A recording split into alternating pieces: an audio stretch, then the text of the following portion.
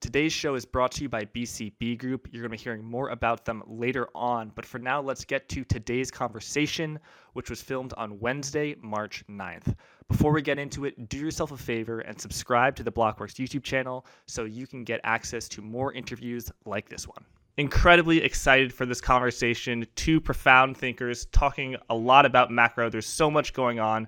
We've got Luke Gromen, founder of Forest for the Trees, and Jim Bianco, president of Bianco Research. Gentlemen, welcome to Forward Guidance.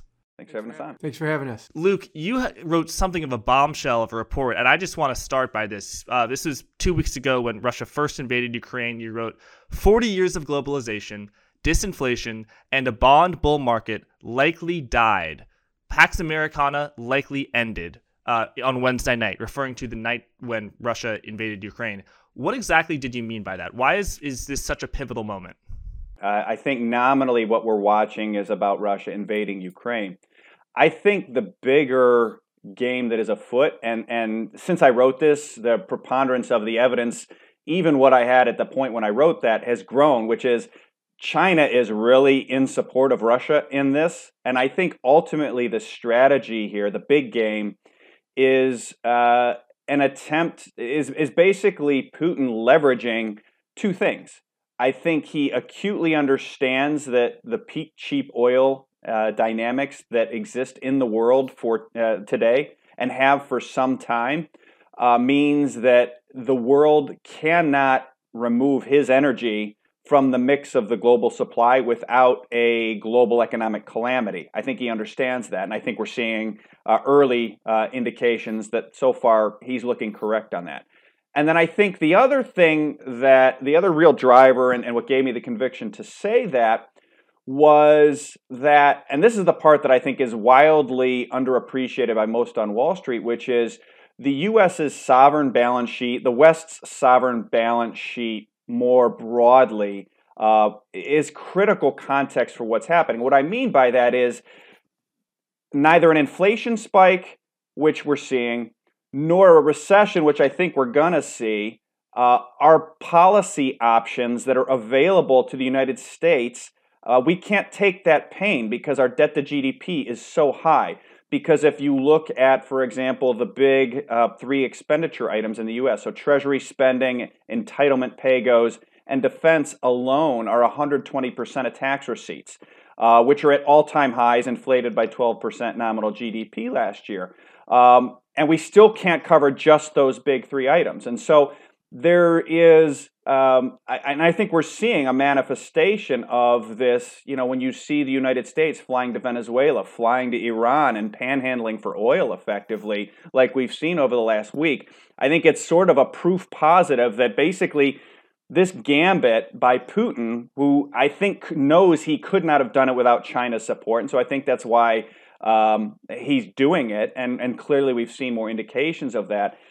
I think when you then say, well, why? What are they after? And what the report I wrote 2 weeks ago noted is if you go back through history, going back 50 years, Eurasia broadly, Europe, Russia, China, India, through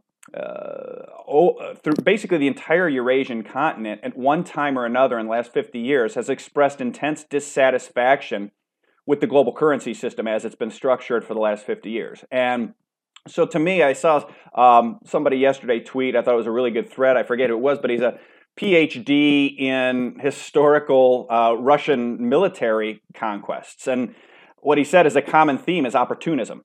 They see an opportunity and they push. And to me, it's exactly what we're watching. So when I look at all of this, I think it all died because ultimately I think it's going to force the Fed to increase dollar liquidity, print money into an inflation spike, and that's going to trigger a lot of these changes in addition to some of the other things. So I'll pause there, but that's really what I started seeing when I wrote that, or what I had in mind when I wrote that.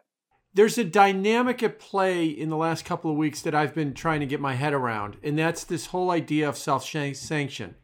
That these companies are coming out, multiple companies a day, and announcing that they're going to do less business with Russia.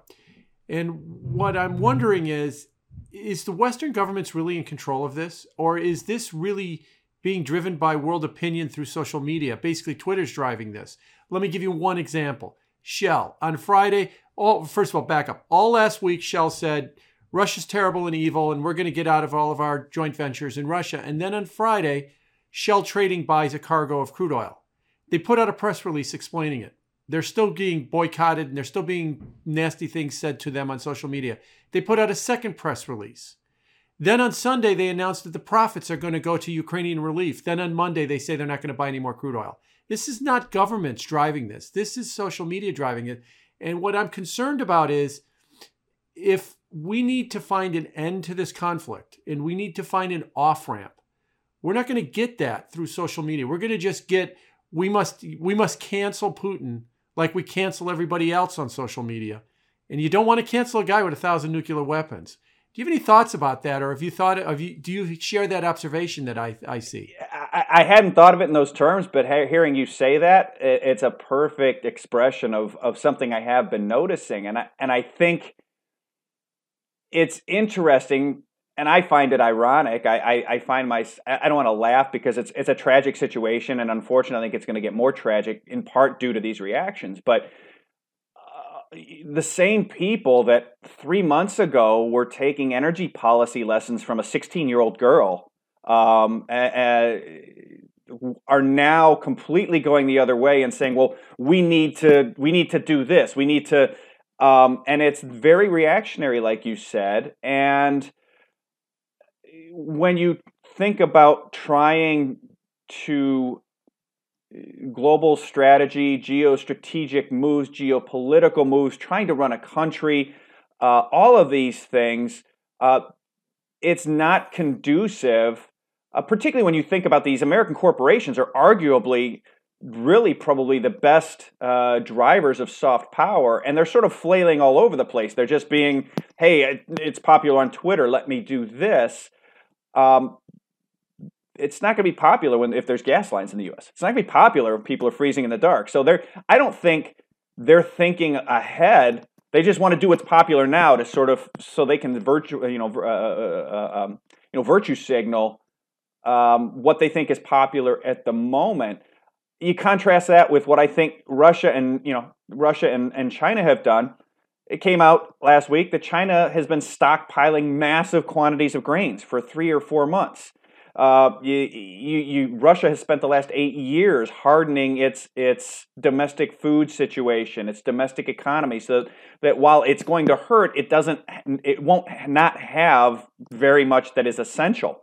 And so there's been a level of strategic calculations you can see on one side being met by virtue signaling on the other, rather than serious. I mean, even the fact that our State Department flew to Venezuela and Iran, to me, is a perfect example. We have spent 20 to 40 years trying to overthrow these countries. I mean, I would have loved to have been a fly on the wall for those conversations. Hey, I know we've been trying to overthrow you for 20 years, Venezuela, but we need some oil now. And I know you're a client state of Russia, and I know that China is your biggest client and customer, and I know you've actually been pricing oil in yuan since 2017, but can you spare a dime? And I think ultimately it's a manifestation of something I've described as, if you fly an airplane based on looking at the ground as you go whizzing by, if you take off from O'Hare and you start going to San Francisco and you navigate the airplane looking down at the ground and wow, I'm doing great. You're going to go great for a couple of hours. And then you're going to hit the Rocky Mountains and you're going to be really surprised how ungreat things are going. And I think that's what we're watching in real time, which is disheartening at times and disappointing. And this is something new that we have not seen in a long time. And so it'll be interesting to see. I've kind of termed that this might be the last kinetic war, shooting war, meeting the first digital war, because we're starting to realize, I know that the narrative is sanctions don't work. Well, yeah, they haven't worked, but we have a global interconnected economy, as you pointed out, that we've never seen before. We could really, we being the globe, could really hurt one another with devastating sanctions if that's what we choose to do in a new digital world. And it seems like we're doing that. And it seems like the driver of all of this is the Twitter mob.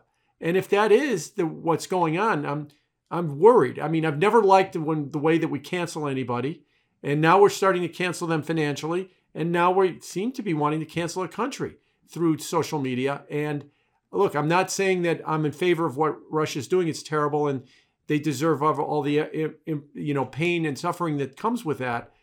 But I am worried that we might be going overboard in the other direction. Everybody's making all these little micro decisions for themselves, but there's no macro strategy involved in it. And, I'm just worried, if the goal is to settle things down, if the goal is to find a compromise, are we just irritating the Russian public with all of these sanctions? Well, we're going to destroy the Russian economy. Do we think that the answer to that is going to be, well, the Russian people will rise up and they will throw Putin out and they will find their version of Thomas Jefferson to take over for that?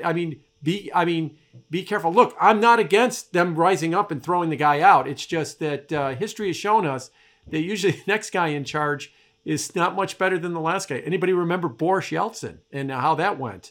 And that's why you got Putin after him.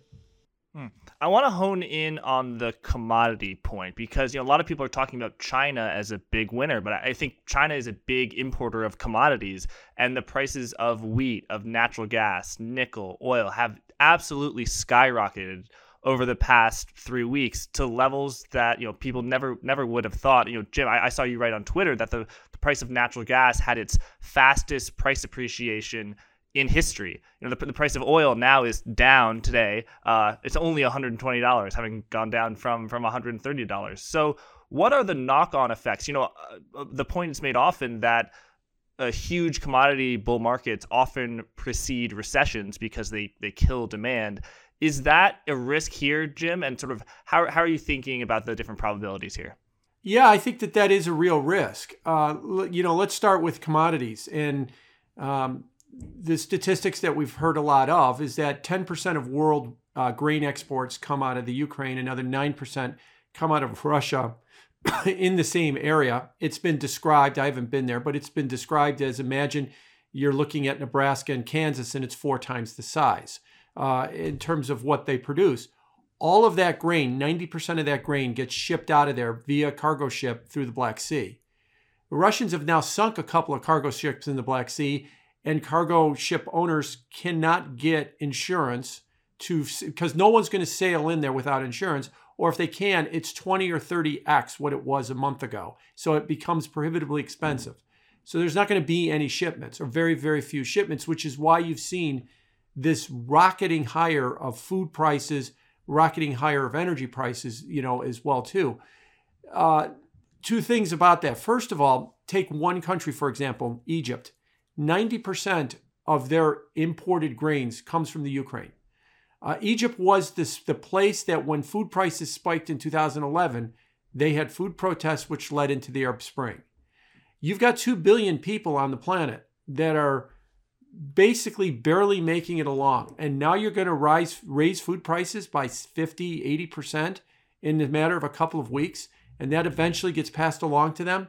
That's going to be a big problem, especially for countries like Egypt that have seen this already 10 years ago as well too. As far as China goes, I know a lot of people say, okay, Russian oil, Russian grains, we're all going to ship that to China eventually. And what I mean by eventually is if there's 5 million barrels of Russian oil a day right now that's not getting out because companies like Shell don't want to touch it, Western companies don't want to touch it. Oh, well, then the Chinese will buy it. Yeah, but they don't have the infrastructure to just immediately turn on 5 million barrels of oil a day. Now they can ramp it up over a period of a year or two, but not over a period of a week or two. So the Russians will have this oil. It's in fields with pipelines going towards Europe. It is not, they can't change those pipelines immediately to making that oil go to China. Yes, over a year or two they can, but not immediately. So the prices that we see in a lot of this stuff is going to stay high. And the statistic that I've thrown out is that not every recession is led by a big 50% rise in energy prices. But every 50% rise in energy prices we've seen has led a recession. And we have a 50% rise in energy prices. Now, the bull case you could make is maybe there's a settlement or a ceasefire and the prices collapse back down. I just don't mean today. Today is more about margin. The day we're recording, we had a big reversal down in the price of crude oil. It's down $10 off its high. But a lot of that is margin trading, and a lot of that is speculators exiting positions that they finally can. But if you want to make the case that there might be a ceasefire and and we're going to go back down to $85 a barrel, not go from 128 to 122, then yeah, maybe we could stave off the recession. But if we're going to stay at these prices, if we're going to stay with wheat at $13, up from $7 a month ago or 2 months ago, and we're going to stay with crude oil prices at 125, 130, up from $85 a month or 2 months ago, there's going to be a big problem with the world economy. It's going to really hurt growth. I agree with Jim. I think it's a significant problem. We did a report about a month or two ago just highlighting that with oil at 80 or 85, something we watch is U.S.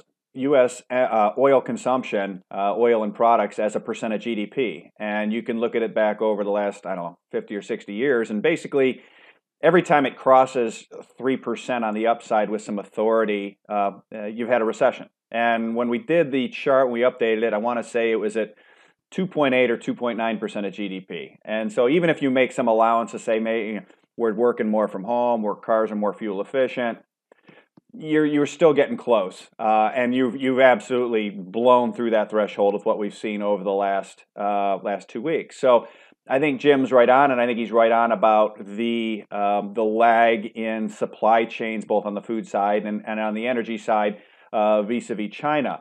The thing I think that we haven't gotten to yet, or that much of Wall Street hasn't gotten to yet, is the implication of a recession. It's been 100 years since you've seen developed market balance sheets, sovereign balance sheets, look the way they have, really since in the aftermath of World War I. When you had commodity supply chain disruptions with sovereign balance sheets looking like that in Europe in the 1920s, you had a 10-year basically depression in the UK where unemployment never went below 8% from 1921 until 1937.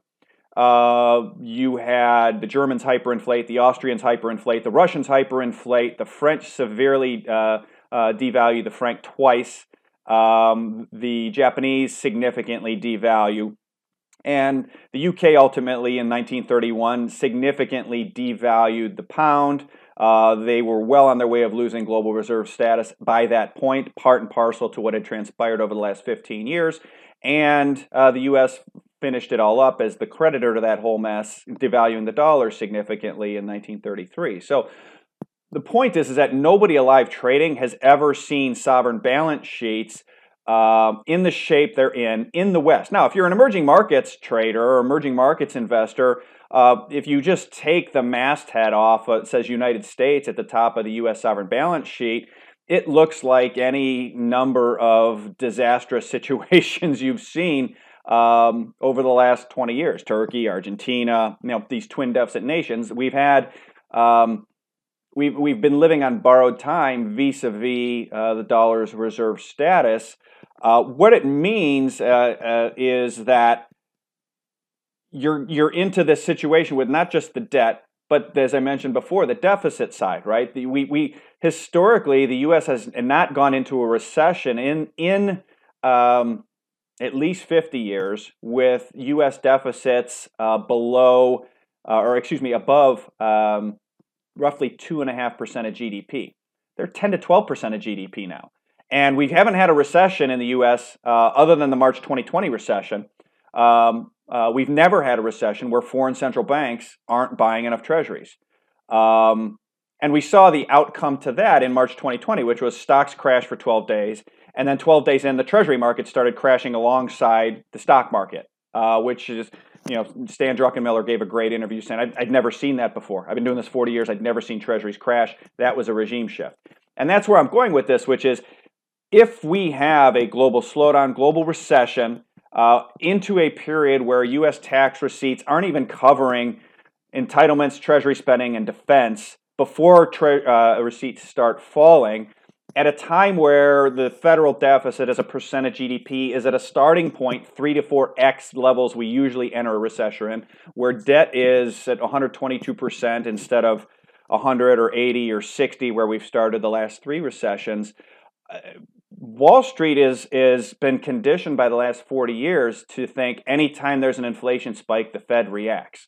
And I think the big aha or oh shit moment, excuse my language, that is about to happen on Wall Street in the next month, 2 months, 3 months, based on your positioning. Aha, if you're long commodities and short the dollar, or oh shit if it's the vice versa, is the Fed's going to have to increase dollar liquidity into this inflation spike, not because of they want an inflation spike, but because the U.S. sovereign balance sheet is in such unprecedentedly bad shape for going into a recession, for a decline in tax receipts. And so I think that's where when you overlay what Jim was talking about, which I agree entirely with the sovereign balance sheet, there's very little overlaying of this situation and of the Russia-Ukraine situation with the U.S. sovereign balance sheet. Europe's in pretty much the same shape, but Europe's not the reserve currency issuer. Europe's current account is in much better shape than the U.S.'s. So I think that's going to be a really interesting situation to develop in terms of the Fed's response function, and particularly the Fed's response function relative to what I think is overwhelming consensus is, don't worry, the Fed will fight inflation. Jim, so the last time we spoke, you had a view that the Federal Reserve had to act fast and would act fast, and the market was definitely on your side, pricing it, I don't know, about 7 to 8 rate hikes, and even folks at Goldman Sachs were forecasting 11 rate hikes, a very huge number. Since then, the geopolitical turmoil and the sell-off in stocks, as well as sentiment, has eased a little bit. I don't know exactly how many rate hikes we're pricing in now, but we are fewer. How has your thinking changed since we last spoke, and what did you make of what's your analysis of Luke's view that the Federal Reserve has to actually ease monetary conditions into an inflationary period? Okay, so here's where the conversation gets interesting, because I'm going to take the other side of that equation. I think the Fed has no choice but to fight inflation, and I think that they are going to create a recession, and they are going to break things, because ultimately it might be worse if they don't do that. So let me start with the big picture. The biggest economic event, I believe, of our lifetime was COVID. Economic event. We sent everybody home for a year. That has profoundly changed the workforce. Work from home, remote work is now a thing. As a result of that, it has profoundly changed our consumption basket. Well, now that I don't drive to work, maybe at all or less, and I remote work, I require different things than I used to require. Maybe like the way what I'm dressed with today, my fleece, I wear different clothes than I did. Most companies are following the Dave Solomon edict. Dave Solomon is the chairman of Goldman Sachs, who has been leading the charge. Everybody must come to work 5 days a week, or if you're Goldman, it's 6 days a week, 10 hours a day. And I believe, this is Dave Solomon speaking, that in 5 years, New York City will look exactly like it looked in 2019, and nothing will have changed. Now, I think that he's an outlier, but I do think that most people recognize that things are changing, but they don't know how. So why do we have a supply chain problem? We have a supply chain problem because we are buying and requesting different things and less things everywhere else. And the manufacturers and the suppliers are not sure what to do. So they're ordering everything and they're shipping everything. And that's why there's this chronic supply problem, which, by the way, the Russia-Ukraine war is only going to make worse from here. So we have an inflation problem, and it's big and it's real. Now, let me turn to one other thing. Look at political polling. The president's approval rating and Congress's approval rating, now they're Democrats, and if they were Republicans, I'd say the same thing, is getting annihilated. It is absolutely getting annihilated. And if you ask in political polls, what is the number one issue? Suffolk University did a poll last week for USA Today to just explain one. 51% of the American public thinks we're in a recession right now. 21% of the American public thinks we're in a depression right now. Asked what is the biggest problem in the country, 27% said it's inflation. 15% said it's racial justice, and nothing else was over 10%. So you can't emphasize enough, inflation is the issue in the country right now. And the public is in a very raw mood about their dollar buying them less things every 2 weeks. President Biden has talked about inflation. And he has said on repeated occasions, here's what, and literally he said this at his press conference last month, here's what we're going to do about it. The job to make sure inflation doesn't become entrenched falls to the Federal Reserve. A critical job in making sure that the elevated prices don't become entrenched rests with the Federal Reserve. He basically said to the public, you're mad. You're pissed off about inflation. There's this guy named Jay, and he works in this big marble building in in Washington called the Federal Reserve. He's going to fix it for you. And last week at Senate testimony, when Senator Shelby asked Jay Powell a question, that in 1980, Paul Volcker, or the 1980s, Paul Volcker rose rates, or hiked rates so much, he created a recession to break the inflation, Do you think you'd have to do that again? And Jay Powell's answer was, I think history will show that the answer is yes. So they are fully prepared to fight this inflation thing. They have been given their instructions to fight inflation. And I think, in what I've been trying to say, why does the market still think that there's 6 rate hikes?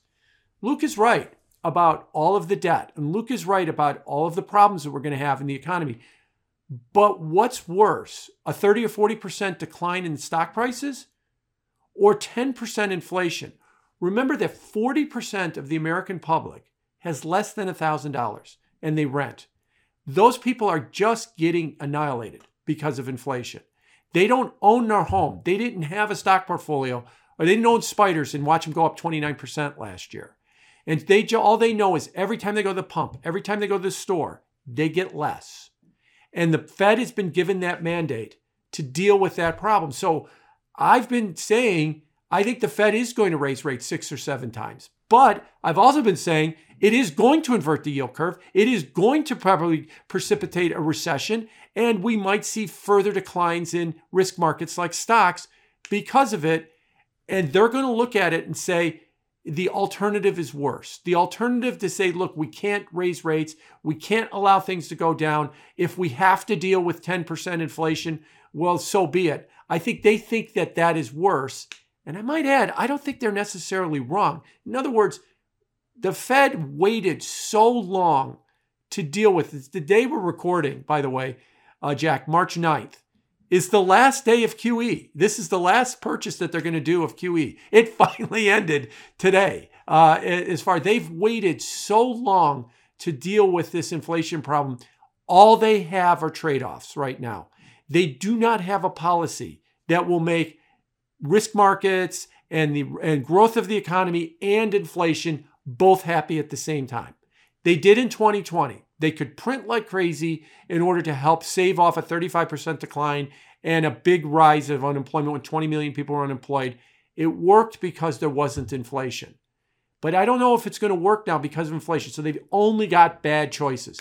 They're going to have to make a bad choice. The president has already been hinting around at this, and I think the Fed knows this, about price controls. He said in his State of the Union address that he looked at shipping costs, and he's warned about price controls. When he banned Russian oil, the day we're recording, that was yesterday from the day we were recording, he also warned up against profiteering, and he warned about price controls. And so if the Fed says, look, we can't raise rates 7 times, we can't deal with inflation because we've got too much debt and we might be worried about what would happen with growth. On the other side, the Democrats will say, fine, then we're going to just slap on price controls because the Democrats feel like they can't win in November with inflation. If you get rid of inflation, they still might not win, but that's a prerequisite to at least stemming their losses or potentially winning. And if the Fed doesn't do it, they're going to do it through price controls. So what Jim said makes a lot of sense. Joe Biden, I don't know how much attention he pays to the flattening of the yield curve, but he pays a lot of attention to inflation because it impacts voting. And the pressure is on Jerome Powell, no doubt, to hike rates. Luke, can you explain in pretty simple terms what what crack in the dam is going to appear that would stop the Fed from following the policy that Jim just described? We're not talking about long-term debt cycles, not talking about abstract, but specifically what would happen? Is it, short, the dollar goes down, the dollar goes up? Is it long-term rates, people selling treasuries? Is it credit spreads blowing out? Like, what do you think is going to be the signal that you say, this is a signal that the Federal Reserve cannot do what it wants and hike rates? We wrote a report, I guess it was April of 2020, and Powell gave a bunch of testimony. It was at a Powell testimony, but he and a couple other Fed officials kept referring to Treasury market functioning. We're doing this because we need the Treasury market to function properly. And to me, what we said at the time is I think the Fed just adopted a third mandate. It's price stability, maximum employment, and Treasury market functioning.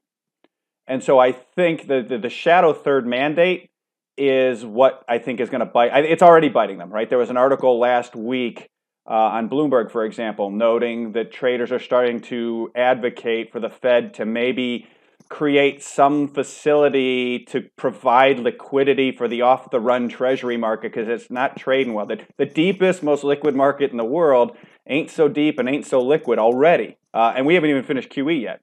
And so my guess is you'll start to see more things like this. You can see the liquidity in the Treasury market is already as stressed as it was as of last week, already as stressed as it was in March or April 2020, and we haven't even stopped bond buying yet. And we haven't even gone into a recession where you're going to have significant increases in U.S. Treasury issuance countercyclically. We haven't even factored in the fact that 2 weeks ago the U.S. just told the world that your treasuries are worthless in FX reserves if we say so, and so you're probably going to see global central banks secularly selling treasuries. We've not factored in what you usually get dollar strength leads to treasury selling as well as the stronger dollar starts putting pressure on foreign countries. So you've got a whole bunch of sellers, not a lot of buyers. Regulatorily, Wall Street can't sort of absorb that. And so I think the first cracks we're already seeing, and they haven't even stopped QE yet, which is Treasury market dysfunction. And I think ultimately you've got this fundamental tension between the inflation mandate and the Fed's shadow third mandate, which is Treasury market functioning properly. And so to me, it might be entirely possible that the Fed does actually hike rates a couple times, inverts the curve, stops QE, but then they quietly reinstate SLR, supplementary leverage ratio exemptions for the banks, which they put in place in April, which basically allows the U.S. banking system to buy unlimited amounts of treasuries with no capital against it. It's QE done by the banks instead of by the Fed. I think you will see, you've already seen standing repo facility put in place to try to make sure that the short end of the curve doesn't blow up on them like as happened in September 2019, which was ultimately a supply-demand mismatch. None of these things will be QE. It'll be the difference of big slugs of a heroin injection into the left arm of the Fed via QE, and then instead they've basically put in an IV and they're readying, they're hitting the bag and waiting the IV drip of the heroin in the right arm. I think you could see some sort of Treasury stability. It'll be some sort of Orwellian name, right? It'll be the Treasury market stability or functioning stability, whatever. And it'll be QE. It won't be but I think also if I'm them, the Fed has been since April 2020 subject to their own impossible trilemma, right? Which was full employment, low inflation, and Treasury market stability. The Treasury market is now so big they can't satisfy all three. And so what I think they're going to try to do is say they're fighting inflation, not really do it well. Say they're doing maximum employment, and then which they actually do okay in this maximum employment. Actually, in this is the thing that you will get. And then they will say they're cutting QE and raising rates while sort of injecting liquidity in through the back door through some alphabet soup of standing repo, swap lines, market functioning thing. And so I think we're already seeing the cracks. They're small cracks, but I think that is I think that's a key thing to watch. This episode is brought to you by BCB Group, Europe's leading provider of crypto-friendly business banking for institutions in the crypto space. They also provide trading services allowing you to trade FX and cryptocurrency quickly and at scale. They specialize in efficient execution of large orders in illiquid markets. So if you are an institution looking to make high volume trades, you need to check out BCB Group, because a great trade idea is worth nothing if you can't execute it. And that is exactly what BCB Group helps you to do. Their mission is to empower the global financial revolution through sustainable and innovative banking. Really glad to have them as a sponsor. So if you want to take control of your digital assets, please check them out at bcbgroup.com/Jack. That's bcbgroup.com/Jack. Thank you, and let's get back to the show. What I would argue is that the simplest way to get the Fed to not raise rates 7 times is a recession, and then you wind up killing demand, and that takes care of the inflation problem at that point. But obviously, we don't want it to be that way. I've used the analogy that's like me going to the doctor and saying, I've got an infection in my leg, and he pulls out the bone saw and says, it works every time. And I'm like, well, that's kind of not the way I wanted you to fix it. So we don't want to fix the inflation problem with a recession. But if we wind up doing QE, or not call it QE, and I agree with Luke that they'll find some acronym that they're going to wind up doing that no one understands, and they're going to try and support the markets.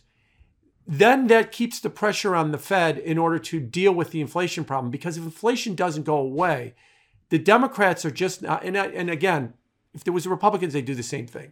It's just they're the party in power. The Democrats are not just going to lay down and go, well, I guess we're just going to have to get killed in November. They're gonna come right at us with price controls at that point. At least if Jay could just hike and hike and hike, he could say, hold on with the price controls. I'm working on it. Wait, and stuff, and maybe get them to wait on that. But they're already making a lot of noise about that. If you listen to AOC and Sanders and Warren and even the president themselves, they're tweeting all the time about price controls and that they need to bring in prices with price controls. And we all know price controls leads to shortages. It's never really worked. It makes things worse in the long run. But in this very, very short term, if you cap a price, it stops going up. And then you, at least in the very short term, you get very short-term relief. And then you wind up having the entire economics of that market go to hell because you've wound up creating artificial shortages in it as well, too. So I think that this whole thing about inflation, that's the game changer. That's why they were able to get away with money printing in 2020, in 2008, and everything in between. Because every time they did it, inflation never appeared. But now that we've got inflation, and maybe we're going to get the headline 10% inflation number in the next few months, because of soaring food prices and soaring energy prices because of the war, it's going to become politically impossible for them to not act aggressively about inflation. Luke, so where in the curve do you think there'll be the instability? Because it seems like everything that Jim just talked about sounds so visceral. Inflation is so bad you're going to have to impose price controls not seen since the 1970s on food, on oil, on shipping rates. That sounds so intense that if I'm the president, let's say, crazy thought, if I'm the president, I'm paying way more attention to that than some economists telling me that the 5-year is trading in a very volatile range, that it's 95th percentile. The bid-ask spreads are very wide. I'm not paying much attention to that. Like how drastic is the treasury market illiquidity going to have to be for the authorities to start paying attention to that? So yesterday, where we saw the market down, or 2 days ago, we saw the market down huge and TLT down huge, with gold up. I think I think that's sort of warning signal 1 is probably just the DXY rising. Warning signal 2 is I think stocks falling, and then I think warning signal 3 is stocks falling and long end of the treasury curve falling with them in a major way.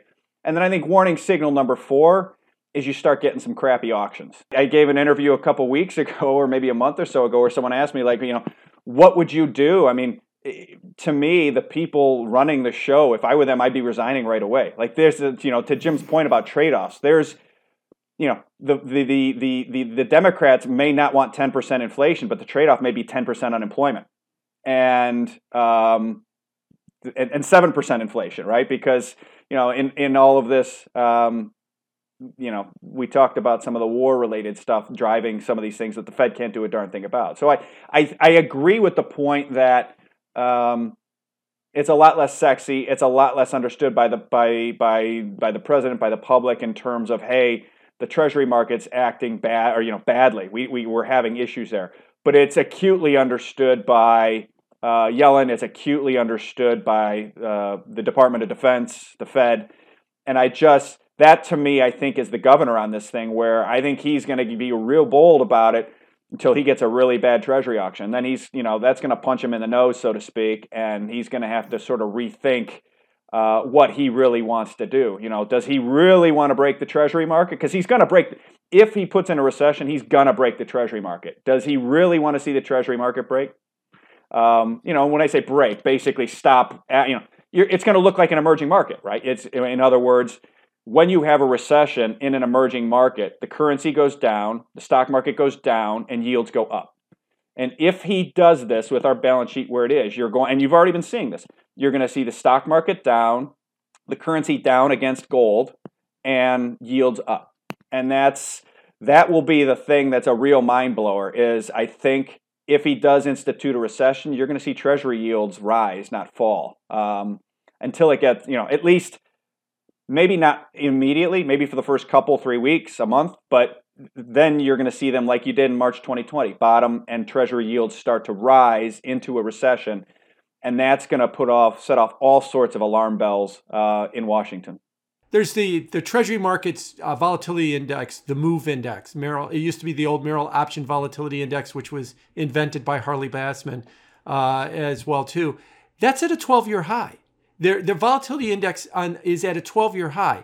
The yield curve was a year ago 180 basis points, 2s, 10s, and it's down. It hit 20 basis points, or actually slightly under it, earlier this week, and it's like around 23 basis points right now. This is all happening before the Fed actually raised rates. That's coming next week, the very first rate hike. We have never inverted. I've been tweeting this out and saying, we've never inverted the yield curve before the Fed started raising rates. It always comes at some point in the rate hike process. Well, we got a chance of doing that. The yield curve has already narrowed or flattened, come in 20 basis points in the last week, and it's at 20 right now. So all what I see in the market is, and if you look at floating rate OIS spreads, which is a measure of unsecured loans from banks versus secured loan from banks, like a version of the TED spread, that's widening rapidly. It's still at a low level, but its rate of change is going straight up.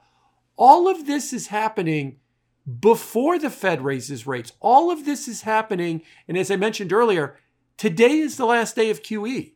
We haven't gotten to tightening yet, and the market is looking not very good right now. And so we haven't even leaned on it yet. It's just the talk of leaning on it has created all of these issues. So yeah, I agree that the bond market's not in a good way. And I get it. And people look at it and go, what are you talking about? It's 189 in the 10-year. It was 189 a week ago. So it sounds like it's okay to me. Well, yeah, but the way the bond market works is it's kind of looks okay until it's not okay. And then it kind of all goes sideways at once. So there are definite warning signs out there right now that there is problems with the bond market. And we haven't even started leaning on it. And when we start leaning on it, we'll have to see how much worse it gets. In this environment where you see inflation so high, forcing the Fed to hike rates that will ultimately cause recession, with one of your base cases that you see, in that situation, what assets do well?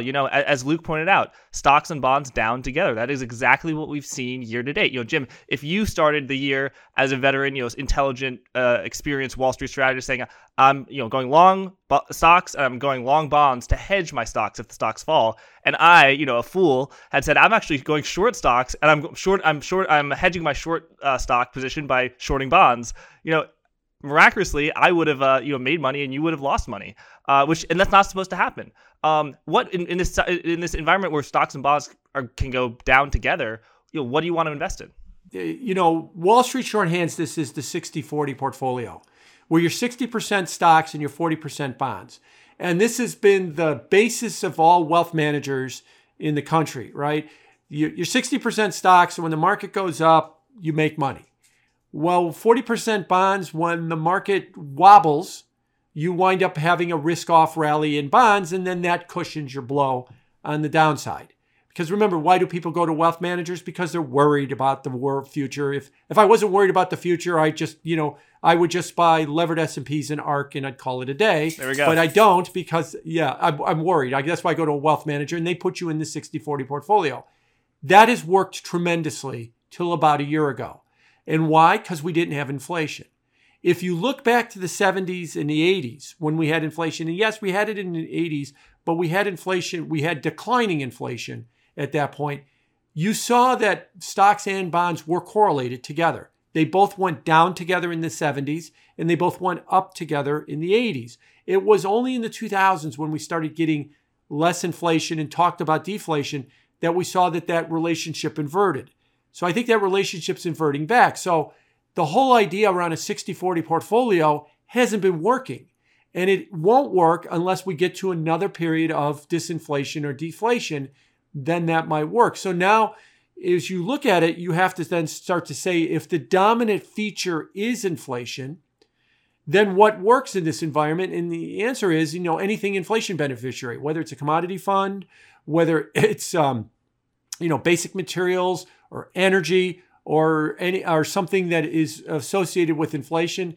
As my friend Dennis Gartman likes to say, if you could drop it on your toe, buy it, because it seems like that works very well as an investment theme right now.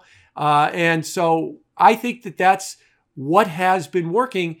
And as long as we have inflation, that's what will work. Only when inflation breaks can we start to think about healthcare versus financials versus consumer cyclicals or something along those lines. But in an inflationary environment, they're all going to suffer, at least at the top line. There might be some relative performance between them, but it will be relative performance in a declining market. Another way of looking at this, the metric I cited before, right, where with the big three, U.S. expenditures are 120% of record tax receipts. When the Fed tightened in 2018, I also look at just Treasury, gross interest expense, Treasury plus pay-as-you-go entitlements, right? So it's basically what I call true interest expense. It's the pay-as-you-go portion of entitlements are just the effective interest to float the $100 trillion plus entitlement off-balance sheet obligations.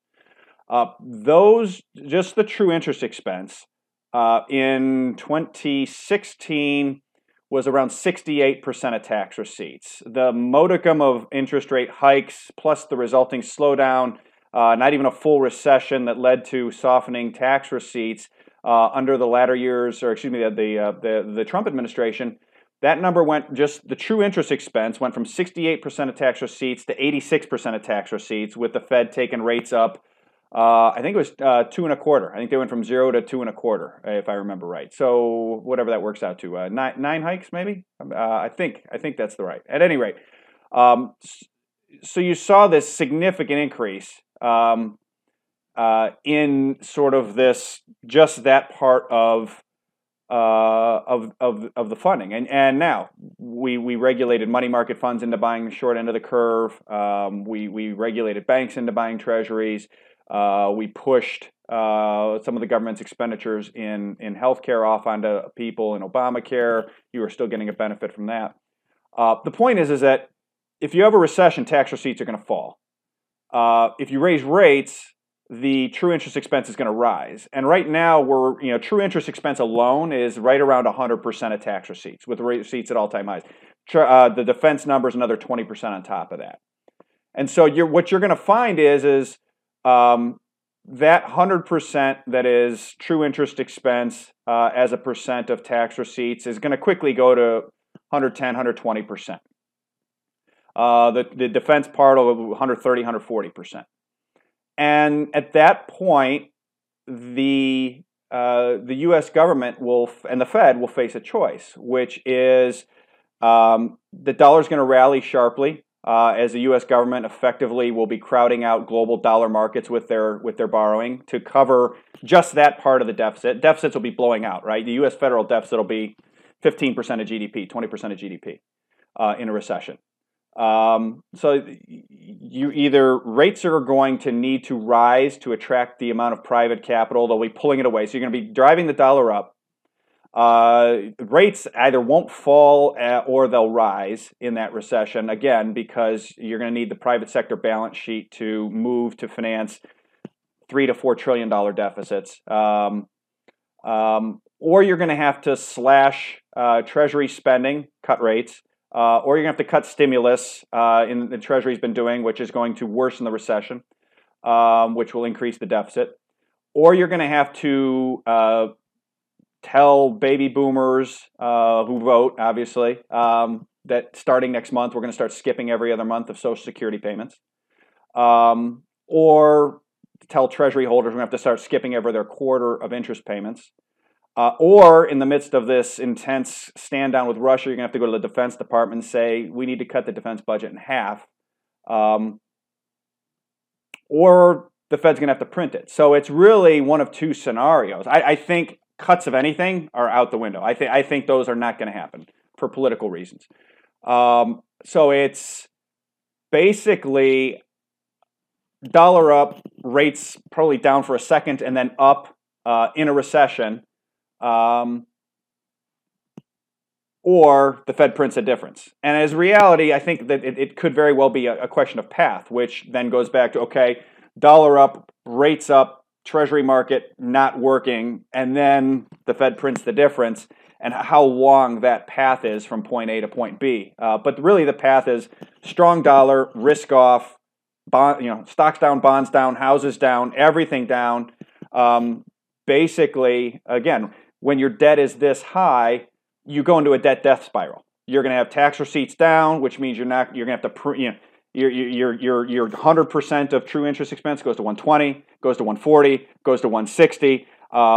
If the Fed doesn't step in. So basically, that would be sort of your two. If you run those two out, your two policy options. In this environment, you're asking what will go up, and it's really a very finite list. Now, if you asked what will outperform, oh sure, I could tell you that you might want to be in healthcare stocks, or you might want to be in consumer staples, or you might want to be in companies with very strong balance sheets, that those companies will survive. Consumer staples, we always would need to buy soap and toothpaste. Healthcare is going to be always a need no matter what the state of the economy is. But that doesn't mean they're going to go up. That just means you're going to lose less money with those, is all it really means. And that's really not the game I don't think any of us want to play, is how do I manage my losses? It's how do I find stuff that's going to go up? And in this kind of environment, it's going to be really hard to find stuff that's going to go up unless we're fundamentally off on the environment, and there is a ceasefire and Russia pulls out and goes away and the flow of grains and the flow of oil to the West resumes like it was a month ago. And it was like this never happened. Now, if that happens, then we could have a different scenario, but I don't see that likely happening. So you only have a few choices, gold, commodities, that kind of thing. And then you've got options that you could look at to try and manage losses, because the market is just not going to take well to the kind of environment we're talking about. Jim, what do you think will go down the most? First of all, let's say anything that's levered, anything that is more speculative, understanding that one big speculative crowd, which is non-profitable tech, the ARK type stocks, those are down, 60%, 65% from their highs a year ago.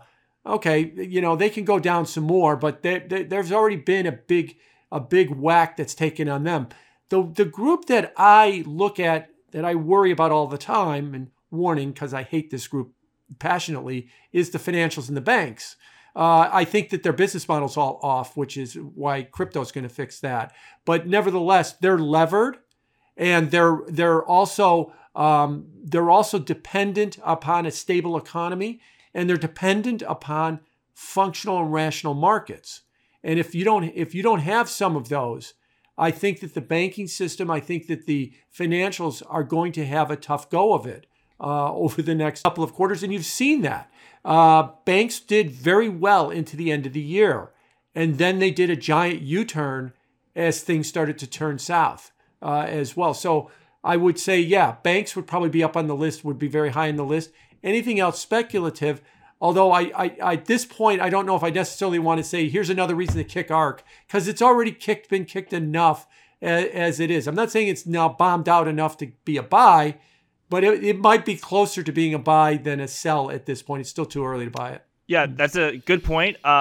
And the fact that the audience should know, though, that something down 60% can still go down 60%. It's not like, oh, it's gone down 60%. It can only go down 40% more. It can go down 90% after 60%. Luke, I want to ask you the same. It could go down. Yeah. It could go down 60% and then 60% again, of course. Yes. View, Luke, in the environment you envision where the Fed eases again, perhaps even enacts yield curve control, is that constructive for risk assets like, let's say, the S&P 500? Because when you said what you thought would do well, I think you said commodities, gold, and the dollar. You didn't say stocks, which made me think that you didn't think stocks would do particularly well, but maybe I misinterpreted you. No, that was in case of a recession. Basically, if we have a recession, right. I want to own gold, dollars. That's about it. Because in a recession, you're going to start to have concerns about the Treasury market. It's going to wobble the way it did in March 2020 and the way it's been wobbling in the last week, in a more pronounced manner. And I think people are going to understand the implications of that at that. Whenever the Treasury market wobbles, I think people are already starting to think, okay, I don't know exactly when, but the Fed's going to have to do something about this in weeks, months, but not years. I confused myself because the first question I asked was, what do you think performs well in Jim's scenario, which is a recession? And you didn't list stocks, but in your scenario of broad-based inflation, like buoyed, you do think all risk assets sort of generally do well. Yeah, I think you would get a vicious sector rotation. Again, you've sort of already seen it in a big way start, right, with the high-flying growth tech down and industrials and commodities up. I think you'd continue to see that type of dynamic, and I think stocks broadly would do well. You'd probably get, I think a few of the big tech names actually do well too. The Microsofts of the world, the Googles of the world. Where you're basically, you buy Microsoft and Google, you're buying, Defense Department, CIA, right? I mean, you're buying America. So, I think those would do well, but I think it would broadly be sort of stocks up but within stocks, a vicious sector rotation towards things that do better in commodity strength, dollar weakness. Do you think that we've reached peak geopolitical premium? Jim, let's start with you. No, I don't think we've reached it yet, because I think what's coming next is a national security concern. I think what we've learned from going back to coronavirus, initially with the exports out of China and now with Russia, is that we're going to start to see a rethink about the whole supply chain. We can't rely on, or nor should we rely on, getting stuff that's vital from unstable places. Luke, you mentioned it, that Biden is talking to Venezuela about getting more oil. Why isn't he talking to the frackers in Texas instead about getting more oil, as opposed to talking to, let's go find somebody who's worse than Russia to go fill the hole that we're missing from Russia right now. He's talking to the Saudis about getting more oil. Along those same lines, we all talking about what does this mean for China, and China looking at Taiwan, and Taiwan has Taiwan Semi, and they make the majority of semiconductors in the world. And that is a critically important national security need, is semiconductors. And of course, the joke is that if China ever did move on Taiwan, there would be no interruption of semiconductors out of Taiwan. After they put this little tracking program in it, you can have all the semiconductors you want out of China. And that's exactly what we have to be careful of. So I think what we're going to see is some level of deglobalization that is going to move forward from here. That's going to be a friction as well, too. Things won't be as efficient as we trade off certainty and safety for maximum efficiency. So I don't think we're necessarily at the end of the geopolitics. And furthermore, the day we're recording, and who knows where we're going to be in a week, we don't know where this whole thing with the Ukraine and Russia is going to wind up being as well, too, at this point. So the short answer to your question is no. For 10 years, Defense Department's been warning we're borrowing money from China to build weapons to face down China. It's not a sustainable strategy. And Most people didn't listen till COVID when we said, hey, we need masks. And everyone said, well, ask China. And China said, just wait till we get filled and then we'll take care of you. So I think COVID, as painful and tragic as it was, sparked in terms that anyone could understand how vulnerable supply chains have been. Now, I tweeted something about this the other day. The view that, gosh, how can we have so little leverage with Russia that we've got to go beg Venezuela and Iran for oil? And the view that the dollar is still a net benefit for the United States as structured post-71. These are mutually exclusive positions. They're contradictory, mutually exclusive positions. And so the point is that if we're going to reshore stuff, and this kind of ties into that point that I wrote about last week, we led off the conversation with, and if globalization's done, disinflation's done, bond market, bull market's done, we're going to need to reshore stuff. It's going to be inflationary. It's probably going to be very inflationary. And that then ties back into this sovereign balance sheet question, right? Every 100 basis points that the Fed raises rates is 9% of tax receipts pro forma for the United States. And that's assuming no decline in tax receipts from rising rates. And we know that tax receipts are highly interest rate sensitive. And so we're in this position where geopolitically we need to do these things. It's crystal clear to policymakers we need to do these things. The dollar is not going to be able to trade in the current zip code where it's trading if we want to do these things. The dollar's got to go down 20, 30, 40% from here if we want to do these things. And when that drives inflation, if we actually do those things, the sovereign balance sheet can't be allowed to respond to the resulting inflation. The Fed's going to have to cap it. So basically, what it points to is the need for the U.S. to move to much more explicit wartime footing, basically industrial policy. And you've seen hints of it. And here, too, the U.S. is trying to figure out what it wants to be when it grows up, right? We want to be a free market. We don't want to be like China. We want to defeat China. But free markets aren't going to cut it. You're going to have to cap yields. You're going to have to weaken the dollar. You're going to have to change the structure of the system. We've seen little bits of it. When Biden says, I want to give $50 billion to semiconductor makers, and we're going to put a Taiwan semiconductor facility in Arizona, and there's another facility, I think it's Samsung going into Texas, and you have Intel CEO coming out and saying, I want to make Columbus, Ohio, one of the biggest semiconductor manufacturing places in the world. Hey, these things are great. These things are 180-degree opposite of the currency system we've all been running in for the disinflationary currency system for Americans that we've all been running in for the last 50 years. And so it's a little bit sort of big, but my point is that they're going to have to, I think, get very explicit and geopolitical. Basically, I think we're going to have to move to basically World War II wartime footing if we want to accomplish what a lot of people are now saying we want to accomplish, right? This is no longer just Defense Department saying this doesn't make sense. Jim, the effective cancellation by the Federal Reserve and correspondent U.S. banks or U.S. allied banks of the Russian central bank's reserves, that really taught a lesson. That you think you have $100 billion, but actually you don't. It can sort of get canceled. And does that make crypto more alluring? Because like gold, it's not someone else's liability. Do you think that this is an important moment for crypto, or doesn't really change your views that much? I think you've got to go back further. Hayden Adams, he's the founder of Uniswap, the largest decentralized exchange. In late January, he tweets out that Chase canceled him. They basically closed his bank account without warning or reason, sent him a check for all his money and said, go find another bank.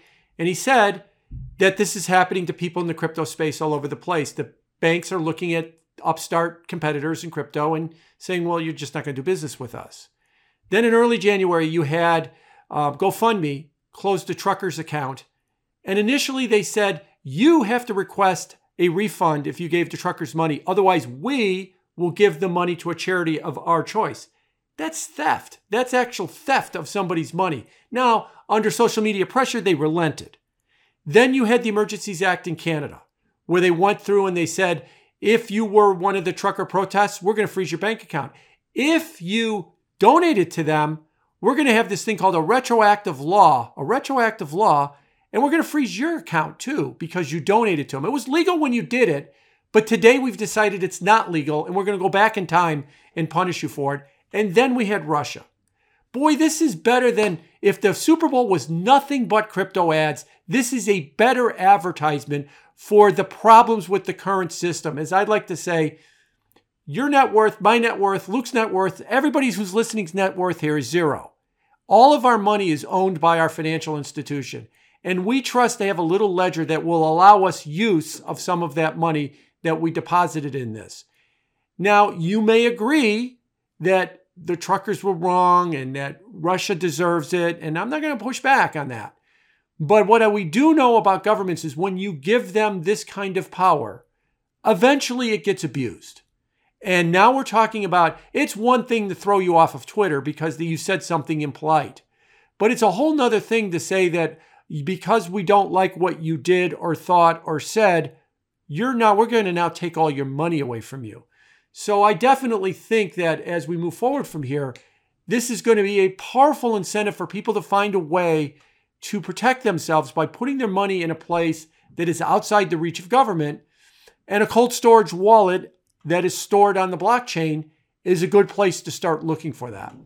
Luke, what do you think about that? The weaponization of the dollar that we've seen, taking a lot of Russian banks off SWIFT and the cancellation of reserves from the Russian central bank. Do you think that will hasten de-dollarization? And in particular, on the theme of crypto, do you think it will make reserve managers more willing to adopt Bitcoin as a reserve asset?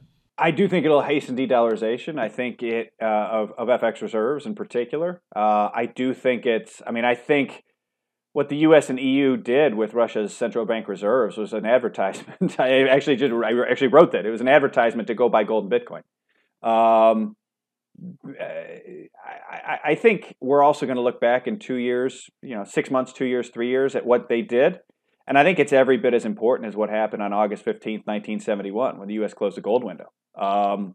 If you don't have free and private use of your money, you are not a democracy. You are not free. You have no rights. And it's as simple as that.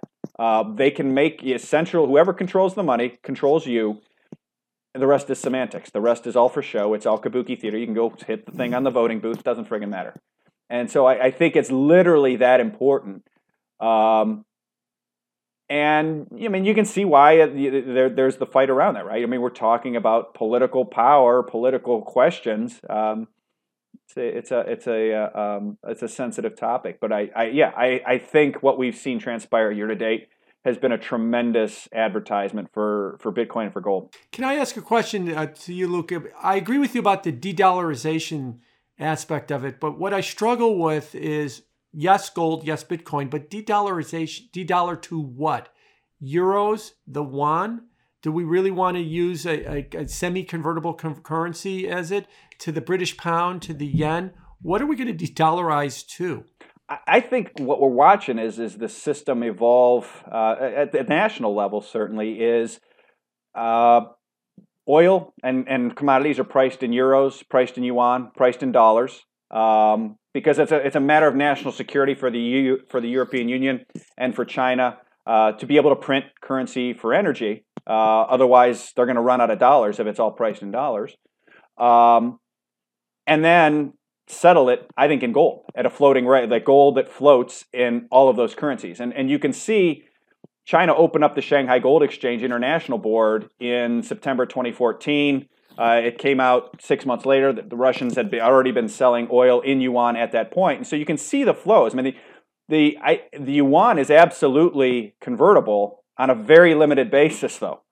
It's convertible through gold in Shanghai. So if you have offshore yuan, you can take your offshore yuan and walk away with gold. It's also convertible through oil, through the yuan oil contract. If you look at the flows of that, you can take dollars in, turn them into yuan, trade it there, and you can choose the currency in which you want to pull out. But what that does is basically makes the yuan convertible on a limited basis through gold and through oil.